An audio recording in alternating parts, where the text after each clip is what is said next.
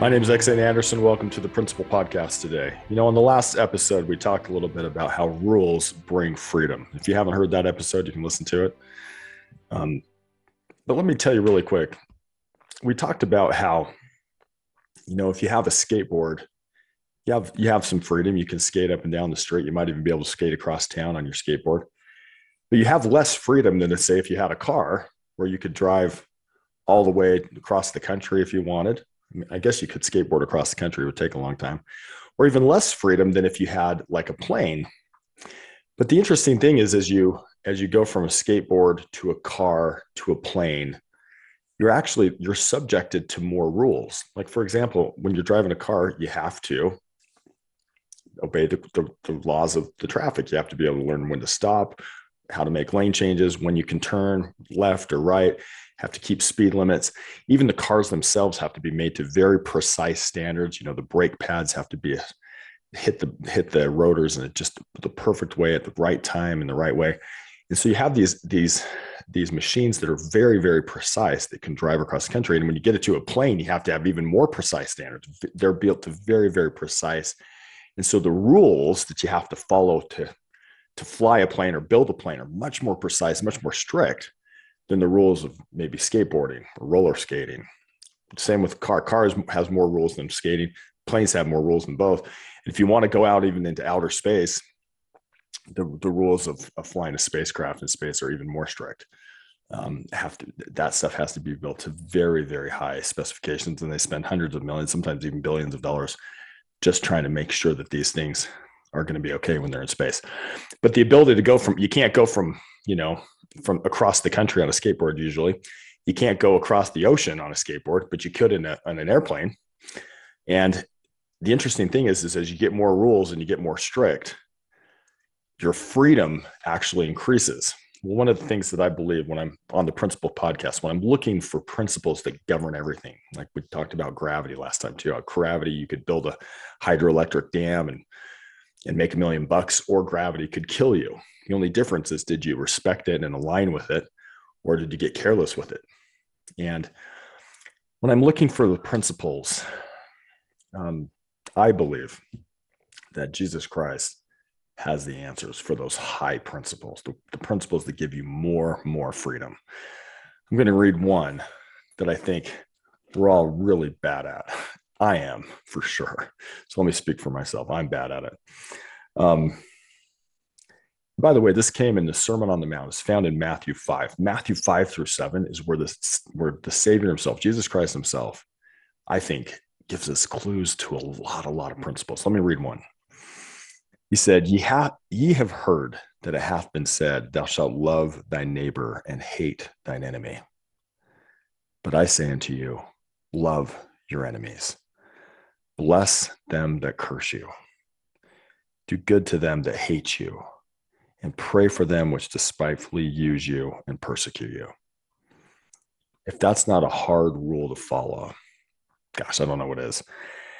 Then Jesus continues, that ye may be the children of your Father which is in heaven, for he maketh his sun to rise on the evil and on the good, and sendeth rain on the just and the unjust. For if ye love them which love you, what reward have ye? Do not even the publicans the same? And if ye salute your brethren only, what do ye more than others? Do not even the publicans so? Be ye therefore perfect, even as your Father which is in heaven is perfect. I gotta tell you, it's so interesting that right after he says, love your enemies, basically says, be like your Father in heaven. By the way, be therefore perfect. To me, it almost sounds like that thought about being perfect. It stresses a lot of people out. Like, how do I be perfect? Nobody's perfect. But I think in the way he may have meant it, when I read this myself anyway, and I may be wrong, he's sitting here saying one of the hardest things to do, one of the hardest rules to keep is when somebody's coming at you and calling you a name, or worse, doing something bad to you. How do you keep that higher law of loving your enemies? sometimes people in your own family can feel like an enemy. Your spouse can feel like an enemy sometimes, or your children, or people that, how do you love your enemy? Now, remember, I need to go back to something that Stephen Covey said. Stephen Covey said that I'm going to quote a little bit. He was at a conference once. Somebody came up to him. I hope that I'm saying this correctly. Maybe slightly misquoted, but it's going to be close, I think. Somebody came up to him after the conference and said something like this: "I don't love my wife anymore." And Stephen Covey looked at him and said something like, "Well, then love her." And he said, "Well, I don't love my wife anymore. I've fallen out of love with her. She's fallen out of love with me. We're probably heading for a divorce. We've got 3 kids. It kind of concerns me." And Stephen Covey looked at him again and said something like this: "If you're not feeling it, that would be a good reason to love her." The guy looked at him and said, "Well, how do you love someone you don't love?" And Stephen Covey said, "My friend, you're acting like love is a feeling. Love isn't a feeling. Love is a verb. It's an action word. But if you do the verb, the feeling will follow." And this is a principle that I think we get wrong in our society. In our society, we almost feel like, man, I should just do whatever I feel. But here's the bad news. You've probably noticed that have you ever noticed your feelings are like the weather? I mean, you can be happy one moment, you can be sad the next, you can be embarrassed, you can be angry, and that kind of changes. But what if instead of making your decisions based on feelings, instead you said, what, maybe I need to make my decisions based on principles. And in my opinion, the principles that govern everything, a ton of them are found. If you want to find them, just go right to the source. I would look at Matthew 5-7 in the Bible. Some of you may think I'm crazy or think I'm old-fashioned. Go look at them. We just read about one. He's saying in human relations, there are principles, I believe, that are just as real as gravity, and you can align with them or ignore them. Here's one: love your enemies. Now, I don't say this saying that I'm good at this, because I'm not. I'm absolutely horrible at this. I hope one day to get better at it. How can you love your enemies? Well, here's the thing. It doesn't necessarily mean you feel like it.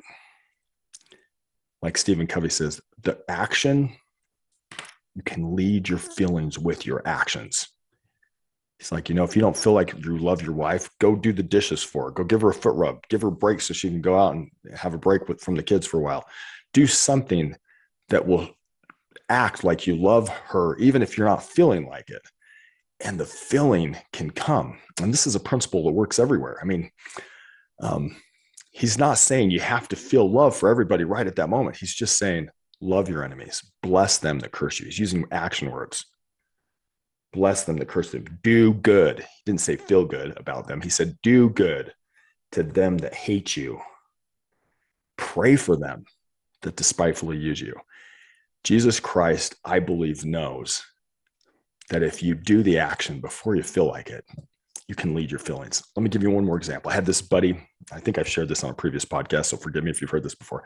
His name was Brody, and he lived in a neighborhood close to where I used to live. And we actually lived in the neighborhood I used to live in. Anyway, he said that he did, I think it was called the Spartacus workout. He did this workout, was all kinds of really hard muscle confusion. It was, I think it was around an hour or so, or at least a half an hour, something like that. He said when he got to the end of this workout, he was so sore he could barely walk and he wanted to die.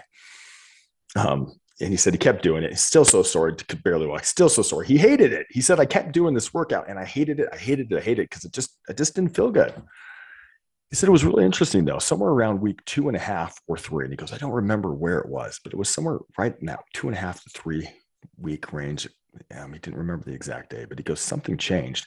He got to the end of this workout, and instead of feeling like he wanted to, so sore he could barely walk and hated it, he said, for the first time, I felt like I was just getting started. He goes, that day I did the workout twice.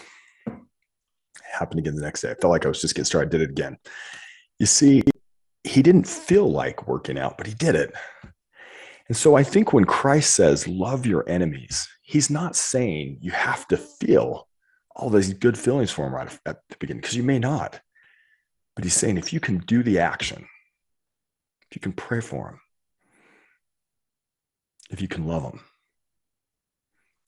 that's a higher law. In my opinion, it brings you from a skateboard to a space shuttle. Your freedom, your ability to influence others when you listen to what Christ, who is the way, the truth, and the life, and follow his principles that he gave us. And if you want a hint where to find them, Matthew 5-7 in the Bible. By the way, principles like gravity, they've been around a long time. The Bible's been around a long time. But read the actual words from the principle giver himself, Jesus.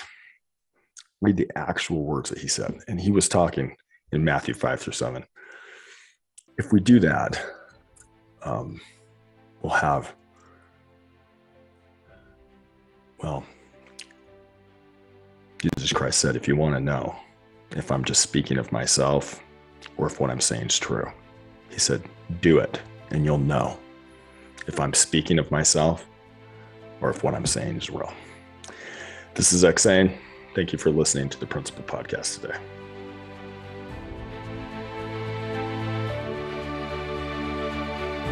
This is Xane Anderson. Thank you for joining me on the Principle Podcast today. You know, I wrote a book called What I Want My Children to Know Before I Die that has a lot of my thinking and thoughts about the best principles. For those of you going through painful times right now, remember with Christ, our greatest pain can become our greatest strength. In fact, our pain, I believe, is just our superpower in embryo. And remember, no matter the question, love is the answer. I love you as much as I can for not having met you in person. Thanks for joining me.